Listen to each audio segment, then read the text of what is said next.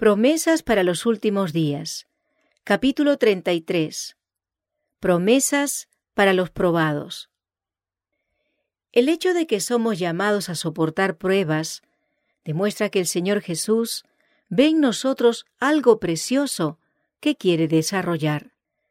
Si no hubiera en nosotros nada con qué glorificar su nombre, no perdería tiempo en refinarnos. No echa piedras inútiles en su hornillo. El amor de Dios para con sus hijos durante el período de su prueba más dura es tan grande y tan tierno como en los días de su mayor prosperidad. No se puede describir con palabras el gozo y la paz de aquel que acepta al pie de la letra lo que Dios dice. Las pruebas no lo perturban, los desaires no le afectan. Ha crucificado el yo. Día tras día pueden hacerse sus deberes más abrumadores, sus tentaciones más fuertes, sus pruebas más severas, pero no vacila, pues recibe fuerza igual a su necesidad. Buscad al Señor para que os proporcione sabiduría para cada emergencia. En cada prueba, rogad a Jesús que os muestre el camino que os hará salir de vuestros problemas, y entonces vuestros ojos serán abiertos para que contempléis el remedio y apliquéis a vuestro caso las promesas sanadoras registradas en su palabra. En esta forma, el enemigo no encontrará lugar para induciros a lamentaros y a ser incrédulos, sino que tendréis fe, esperanza y valor en el Señor. El Salvador está junto a los suyos que son tentados y probados. Con Él no puede haber fracaso, pérdida, imposibilidad o derrota.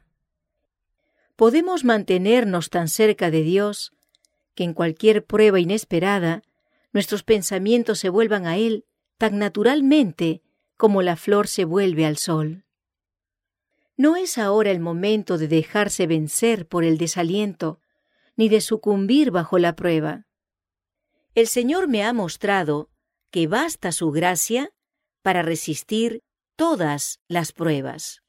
Y aunque éstas sean más duras que nunca, si tenemos absoluta confianza en Dios, podremos vencer todas las tentaciones y por su gracia salir victoriosos.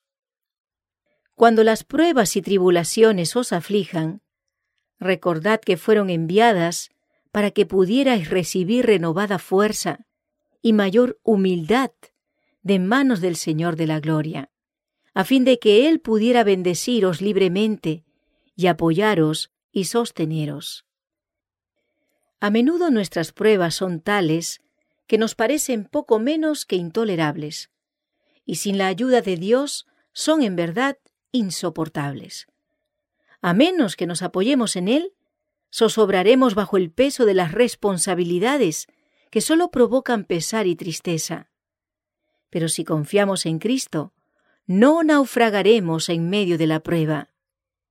Si la recibimos con fe, la prueba que parece tan amarga y difícil de soportar resultará una bendición. El golpe cruel que marchita los gozos terrenales nos hará dirigir los ojos al cielo. ¿Cuántos son los que nunca habrían conocido a Jesús si la tristeza no los hubiera movido a buscar consuelo en Él?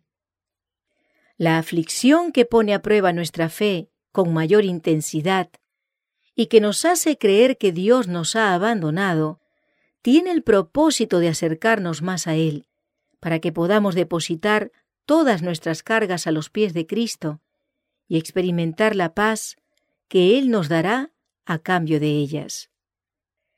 Tenemos que vivir solamente un día a la vez, y si llegamos a conocer a fondo a Dios, Él nos dará fuerza para soportar lo que vendrá mañana, gracia suficiente para cada día, y cada día encontraremos victorias, lo mismo que aflicciones.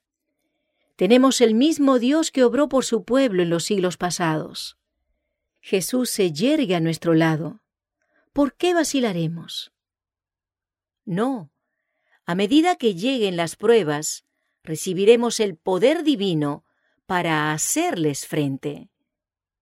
Dios acerca a los suyos, así, mediante pruebas difíciles, mostrándoles su propia debilidad e incapacidad, y enseñándoles a confiar en Él como su única ayuda y salvaguardia.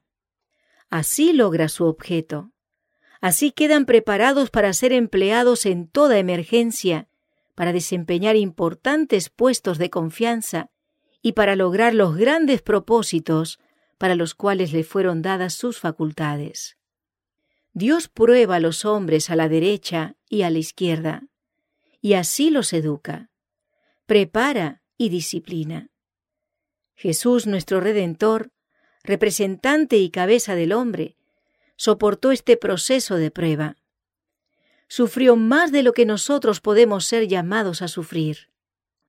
Ninguno de nosotros tiene excusa para dejar de apoyarse en Dios bajo cualquier forma de prueba.